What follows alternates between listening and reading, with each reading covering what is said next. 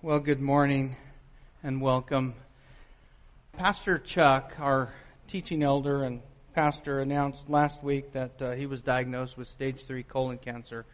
And so as David prayed, he will be starting chemo this week and radiation. So please keep him in your prayers.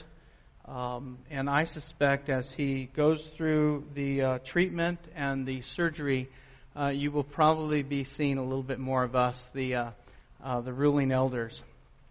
And so for that reason, because Chuck is not here, we will not be having communion, and that hopefully that will remind you of how much you miss it, and just kind of remind you of the priority and the importance that the PCA Church places on communion, and that only teaching elders are allowed to administer the table. And also, I'd mentioned that although we're not having Sunday school, we did this a couple years ago. We were sharing testimonies to allow you to get to know people in the church, and we're doing it a little differently, a little bit of a twist. Normally, folks share their story, much like Paul did before King Agrippa. You know, this was my life before Christ. This is how I became a Christian. This is how I understood the gospel in my life afterward. We're doing it a little differently in that we're doing kind of a interview. And so David Fickett, one of the other ruling elders, and his lovely wife Carol, we will be sitting in the hot seat today. So after our little break and fellowship time, please stay for that. Also, because of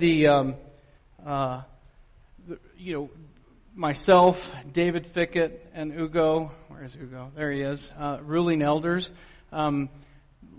This past year was our first opportunity to stand in the pulpit, and I really want to thank my fellow elders and, of course, Pastor Chuck for allowing me to fill in. It's a very weighty place to stand in, as you can imagine, because we're not seminary trained, we probably will bite off more than we can chew, as you'll see today. So instead of a 3-point outline, I think I have about a 6-point outline and a lot of scripture to cover. But it is a privilege to open up for you today God's holy word. I want to continue to open and elucidate for you this whole idea of the new covenant. I think it's so important. We hear the word gospel, but we often don't associate that with the new covenant. And it's important to understand the new covenant, the news and the details of what God has done for His people and through His people from the Old Testament. You know, Paul was immersed in the Old Testament. You look at Romans alone, he quoted the Old Testament or referenced the Old Testament over 70 times. And many of that was from the book of Isaiah. So if you want to get a good handle on the gospel, on the new covenant, you need to have a thorough understanding of the Old Testament. And so this, and the several times that I preached last year, these are really just from my own personal reading, and so anyone here can do the same. In fact, was often told, if you are feeding your soul, if you are feeding yourself regularly from God's holy word, and sustaining yourself, preaching the gospel to yourself every day, and people have different ways of doing that. You know, you spend time in the scriptures. I love to go running, or I go swimming, and that's my time to think and talk to myself and to the Lord. You should be able to feed yourself and then feed your family, feed others with what you glean from God's holy word. So I mentioned that the Old Covenant from the Old Testament. Now the Old Testament we know covers and mentions and explains the Old Covenant, which was a covenant of works, which didn't go away. Okay? And I'll talk a little bit more about that. The Old Testament covers the Old Covenant and the New Covenant. And the Old Covenant formula was this. If you will do this, this is the Lord speaking, if you do this, I will do this. If you will do something, I will do something. That's the old covenant. And you need to understand that. Simply because a lot of modern Christianity is still stuck in the old covenant. If you will do this, I will do this. And a lot of modern Christianity is still couched in those terms, both in terms of salvation. If you will only repent, if you will only believe, then you will be redeemed and saved. And in terms of sanctification, you hear it all the time. You hear it all the time on the radio when you listen to sermons. If you see a big if in front of some sort of proposition, think Old Covenant. If you'll just be faithful, if you will just be obedient, God will bless you. So the Old Covenant formula was, if you will obey me, I will be your God and you will be my people, or else you will be cursed.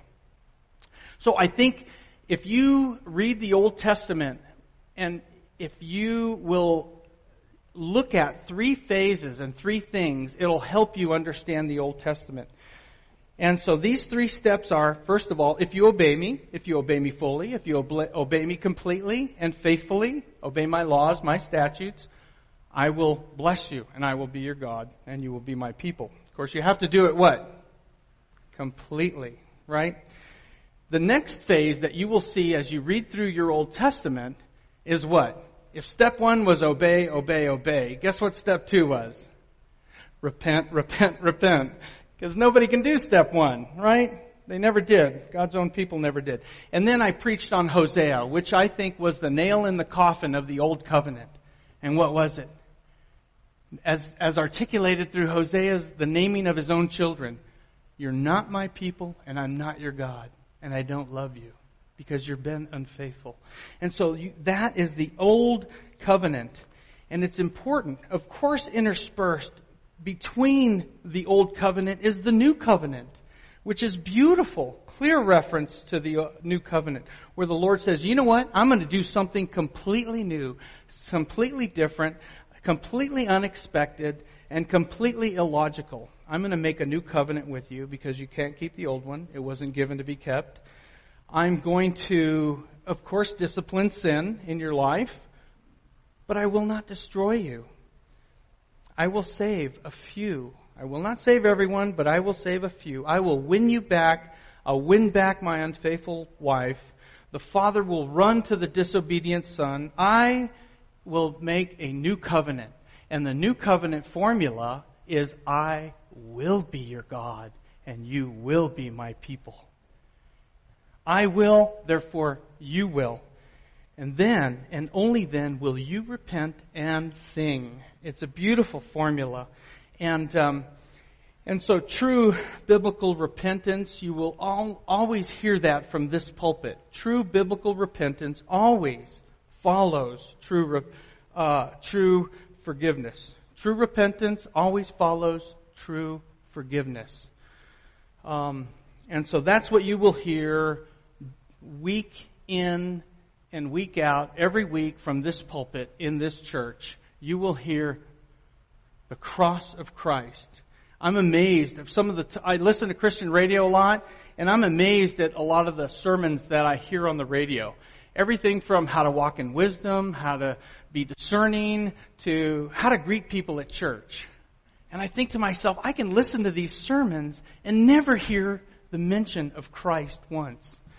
And so, you won't hear sermons like that here. Principles of Christian living, life application. You won't hear it. And it's by design. And I think we're in good company because St. Paul said, you know what, Corinthians? I purpose to know nothing among you except what? Christ crucified.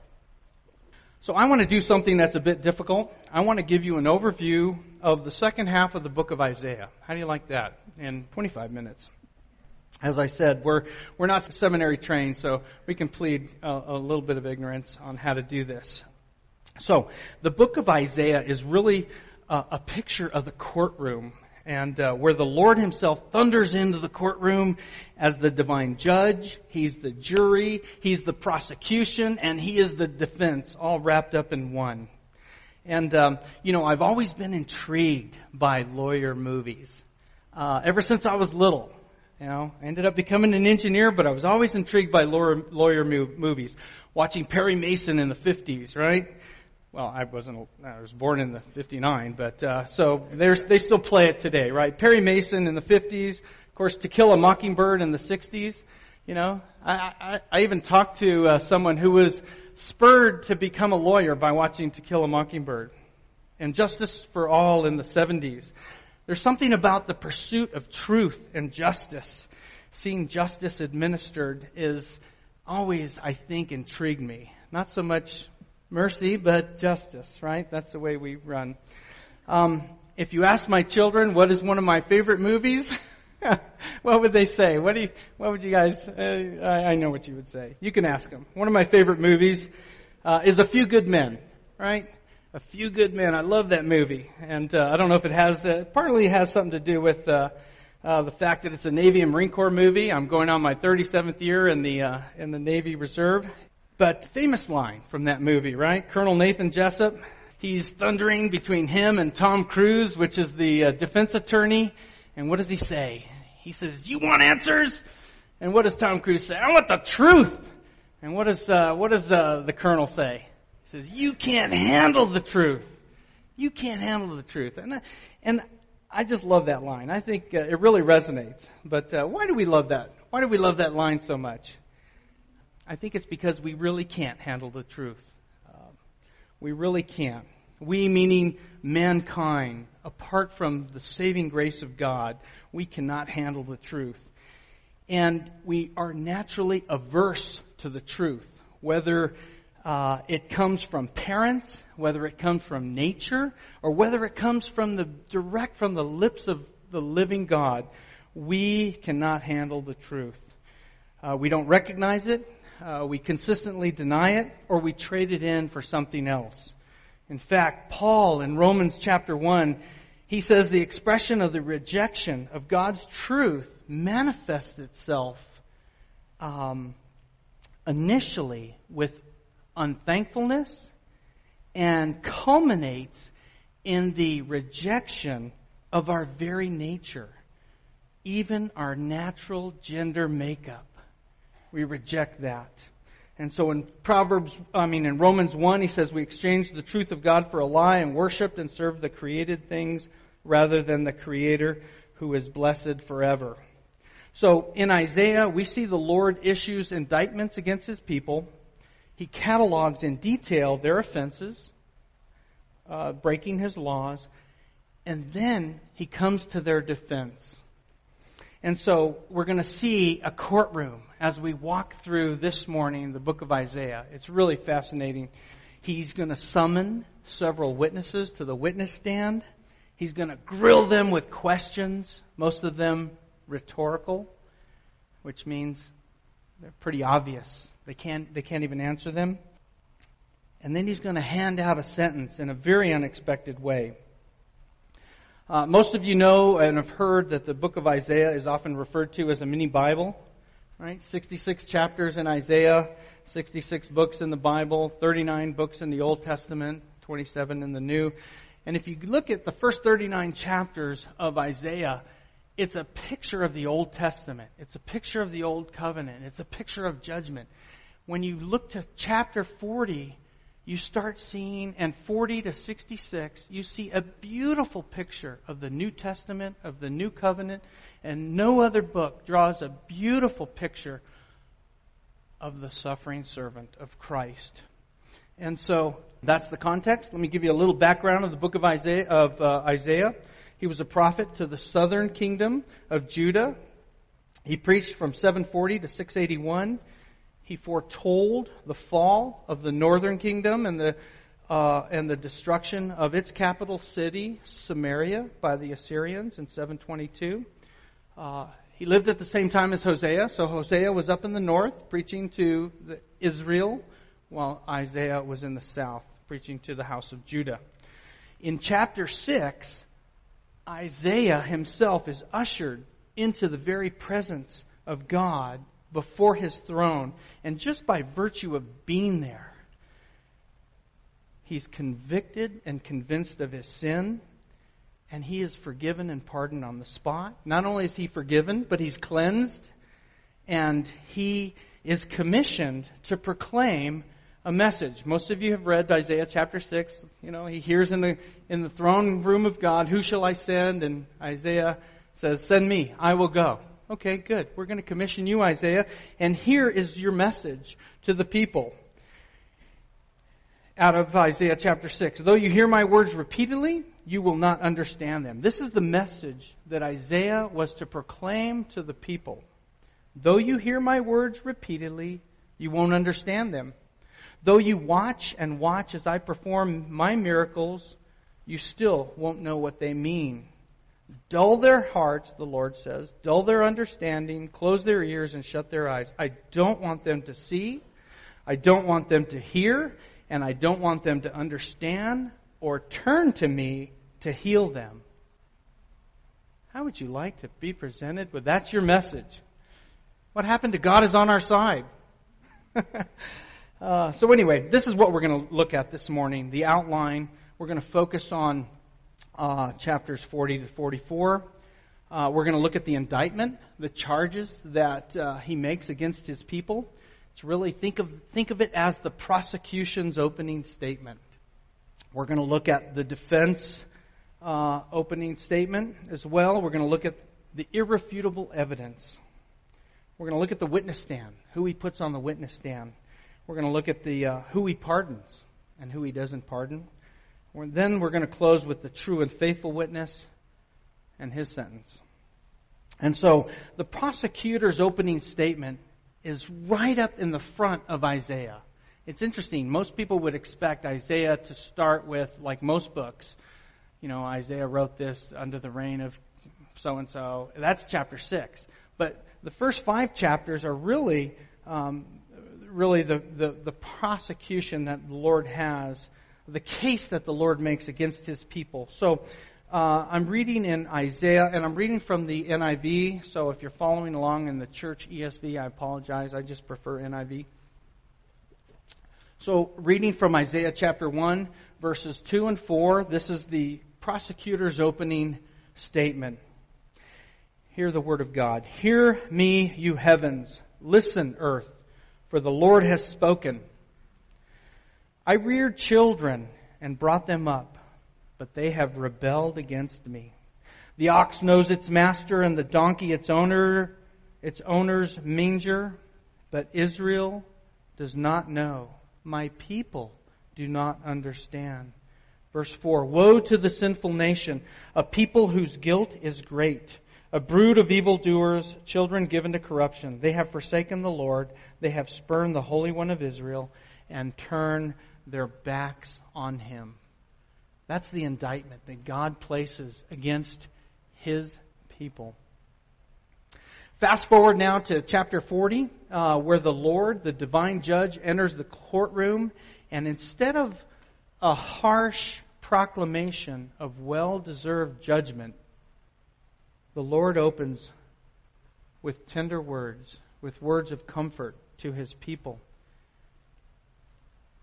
And this is so fitting as you consider that really chapter 40 mirrors the New Testament. So jump over to, turn to Isaiah 40, starting in verse 1. Comfort my people, says your God.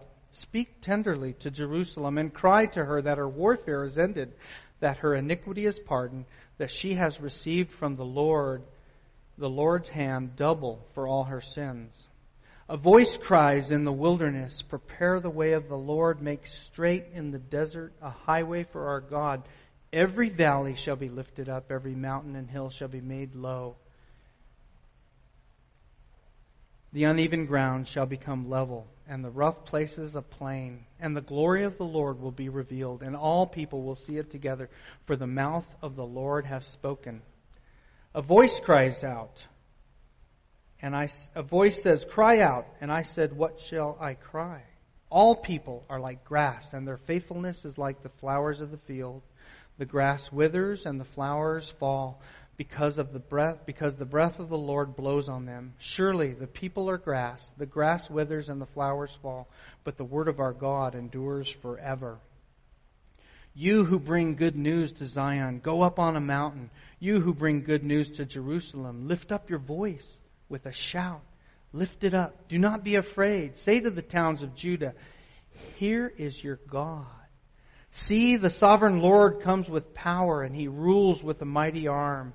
See, His reward is with Him, and His recompense accompanies Him. He tends His flock like a shepherd. He gathers the lambs in His arms, and He carries them close to His heart. He gently leads those who have young. And it's interesting that knowing that His people are guilty of idolatry, now the Lord lays out the evidence through a series of questions. So follow me, if you will. There, continued reading. He says, Who measured the waters in the hollow of His hand? Or with the breadth of His hand marked off the heavens? Who's held the dust of the earth in a basket? Or weighed the mountains on the scales and the hills in a balance? Who can fathom the Spirit of the Lord, or instruct the Lord, or His counselor? Whom did the Lord consult to enlighten him? And who taught him the right way? Who was it that taught him knowledge, or showed him the path of understanding? Surely the nations are like a drop in the bucket. They are regarded as dust on the scales. He weighs the islands as though they were fine dust. Lebanon is not sufficient for altar fires, nor its animals even enough for burnt offerings. Before Him all the nations are as nothing. They're regarded by Him as worthless and less than nothing. With whom will you compare God? To what will you liken Him? Do you not know? Have you not heard? Has it not been told you from the beginning? Have you not understood since the earth was founded? He sits enthroned above the circle of the earth, and its people, they're like grasshoppers. He stretches out the heavens like a canopy and spreads them out like a tent to live in. He brings princesses to naught and reduces the rulers of this world to nothing. No sooner are they planted, no sooner are they sown, no sooner do they take root in the ground than He blows on them and they wither away as a whirlwind sweeps them like chaff. To whom will you compare me? Verse 25. Or who is my equal, says the Holy One. The Lord says, you want to compare me to something? What are you going to compare me to? You going to make an image of me? What is it going to look like? You want some evidence? You want some proof? You know what He says? He says, look up. Just look up. Verse 26, lift up your eyes and look to the heavens. Who created all these? He who brings out the starry host one by one and calls forth each one of them by name because of His great power and mighty strength. Not one of them is missing. You know, I've told you before that I'm fascinated by cosmology and I love reading about it. You know, you can go in any one of 6 degrees of freedom. You can go in any one of 6 directions from this earth. You can go forward, back, left, right, up, down. And you can travel through space for eternity. Because God created them that way. You're not going to hit a boundary. You're not going to hit the edge of space somewhere. And I think it's interesting, and you can do that at the speed of light, 186,000 miles a second. Because God created it that way. You know, it's interesting, a lot of the news lately has been on what? The New Horizons spacecraft, right? Launched, that went to Pluto, the farthest planet in our own solar system. You know when we launched that? 2006. Took nearly 10 years for a object the size of this grand piano traveling at 36,000 miles an hour just to reach Pluto. It would take, at that speed, that New Horizons, it would take it 80,000 years just to reach our nearest sun, our nearest star, Alpha Centauri, 26 trillion miles away. Take almost 2 billion years just to get across our little Milky Way galaxy. And there's billions of galaxies in the universe. So the judge thunders to his people, how do you plead? Does the accused have anything to say? Look at verse 27. Why do you complain, Jacob? Why do you say, Israel, quote, my way is hidden from the Lord, my cause is disregarded by my God? Do you not know, have you not heard, the Lord is the everlasting God, the creator of the ends of the earth. He will not grow tired or weary, and his understanding no one can fathom. He gives strength to the weary and increases the power of the weak. Even youths grow tired and weary, and young men stumble and fall. But those who hope in the Lord will renew their strength. They will soar on wings of eagles. They will run and not grow weary. They will walk and not faint. That's just Isaiah chapter 40. In the next chapter, Isaiah 41, the Lord calls his first witness to the witness stand. So the prosecution may call its first witness. And in the first verse of Isaiah 41, the Lord calls the islands or the nations to the witness stand. And he says, renew their strength, bring on, which basically means bring on your strongest argument. Get ready. So, Isaiah 41, the Lord says, be silent before me, you islands. Let the nations renew their strength. Let them come forward and speak. Let us speak together at the place of judgment. Who has stirred up one from the east, calling him in righteousness to his service? Now remember, Isaiah prophesied 150 years before this king of Persia would come and before the fall to Babylon. 150 years. That would be like somebody back in 1865 telling you what's going to happen in 2015. So, who has stirred up one from the east, calling him in righteousness to his service? He hands nations over to him. He's talking about Cyrus. He calls him his servant, my anointed one. And he says later, he says, but you know what? He doesn't even know I anointed him. He doesn't even know me, but I've anointed him. He hands nations over to him and subdues kings before him. He turns them to dust and his sword to wind-blown chaff with his bow. And the prosecution has just one question for this witness in verse 4. Who has done this and carried it through, calling forth the generations from the beginning? Who? Who's done this? He says, I, the Lord, the first and the last am He.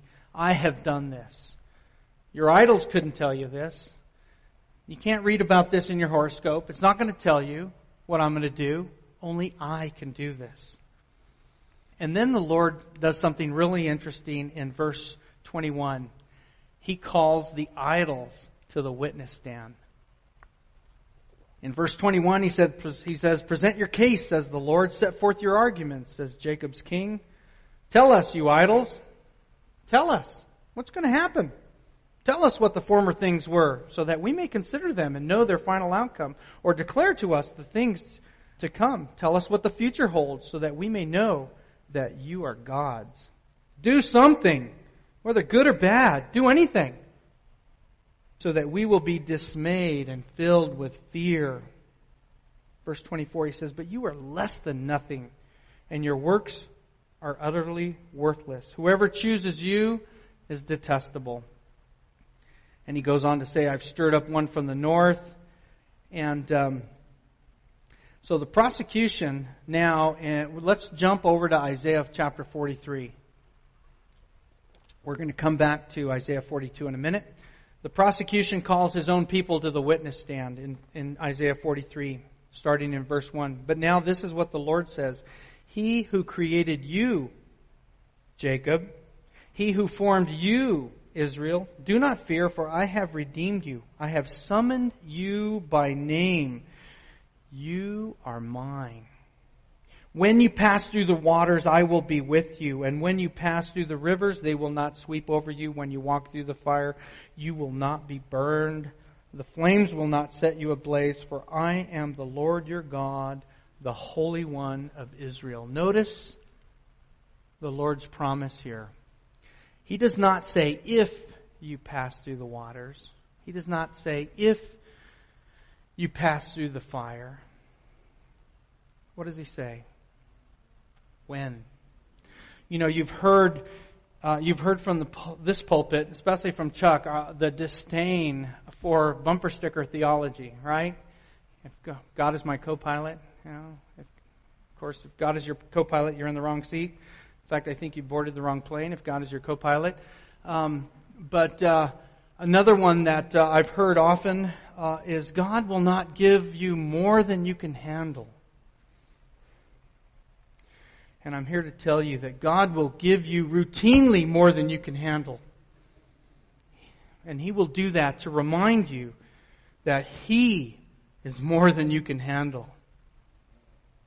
Just look up. That's what He says. Just look at the universe. You can't even get your mind around that. Fuses start blowing when you consider the enormity of the creation of God. And He'll give you more than you can handle to drive you to the cross, which represents more than you can handle. To bring you to the end of yourself so that you can see someone who did endure, who endured more than He could handle for our sake. And that bumper sticker theology. Tell that to your pastor who was just diagnosed with stage 3 cancer. God won't give you more than you can handle. He will. And He does. And so, if He only gave us what we could handle, what would we do?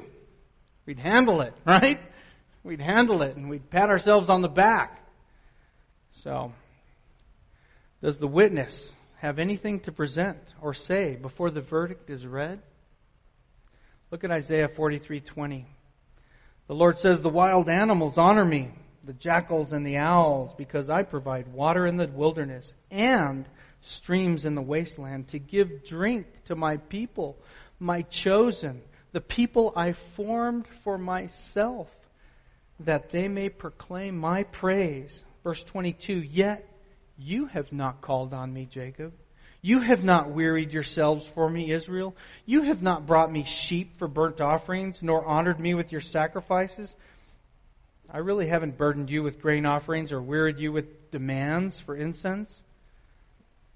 You've not brought any fragrant calamus for me or lavished on me the fat of your sacrifices. You haven't given me anything. But I tell you what you have given me and what you have brought before me. Look there in that same verse. "But you have burdened me with your sins and wearied me with your offenses." That's the only thing we are capable of bringing to God, our sin. And before he reads verse 25, imagine him saying, "Will the accused please stand for the reading of the verdict?" Verse 25, even I, am He who blots out your transgressions for my own sake and remembers your sins no more.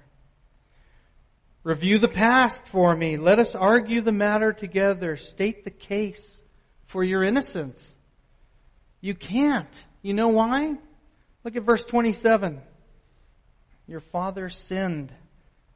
Your spokesman, he rebelled against me.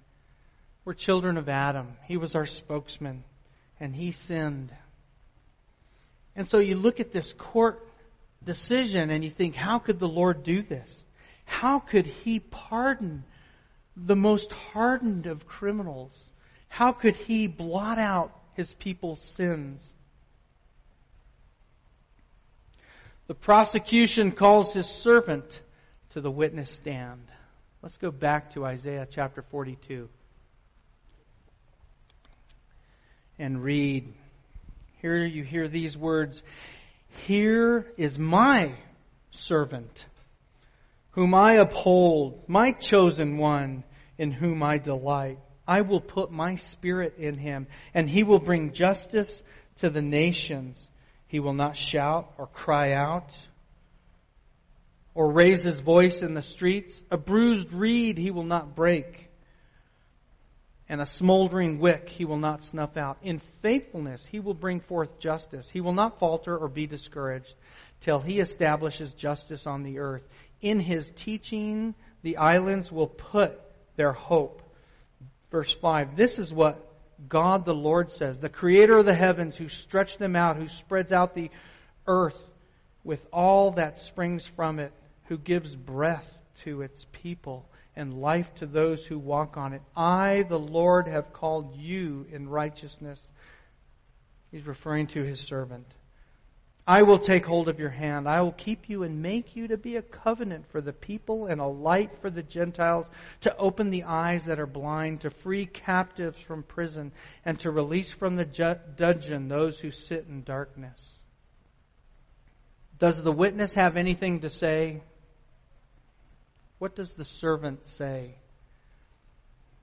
Jump over to Isaiah chapter 50 in verse 5. The sovereign Lord has opened my ears. I have not been rebellious. I have not turned away. I offered my back to those who beat me, my cheeks to those who pulled out my beard. I did not hide my face from mocking and spitting. Because the sovereign Lord helps me, I will not be disgraced. Therefore I have set my face like a flint. I know I will not be put to shame. He who vindicates me is near. Who then will bring charges against me? The faithful one, the obedient one. This was written 700 years before Christ had His torturous death. Will the faithful and true witness stand while the verdict is read? Isaiah 53, He grew up before Him like a tender shoot, and like a root out of dry ground. He had no beauty, no majesty to attract us to Him. Nothing is in His appearance that we should desire Him. He was despised and rejected by mankind, a man of suffering and familiar with pain, like one from whom people hid their faces. He was despised, and we held Him in low esteem. Surely He took our pain and bore our suffering. Yet we considered Him punished by God, stricken by Him, and afflicted. But He was pierced for our transgressions. He was crushed for our iniquities. The punishment that brought us peace was on Him, and by His wounds we are healed. We all like sheep have gone astray. Each one of us has turned to our own way, and the Lord has laid on Him the iniquity of us all. He was oppressed and afflicted, yet He opened not His mouth. He was led like a lamb to the slaughter, and as a sheep before its shears is silent, so He did not open His mouth. The innocent one, the one called in the book of Revelation, the faithful and true witness, the ruler of God's creation. This is the verdict. You will be hung on a cross until you are dead. Do you have anything to say?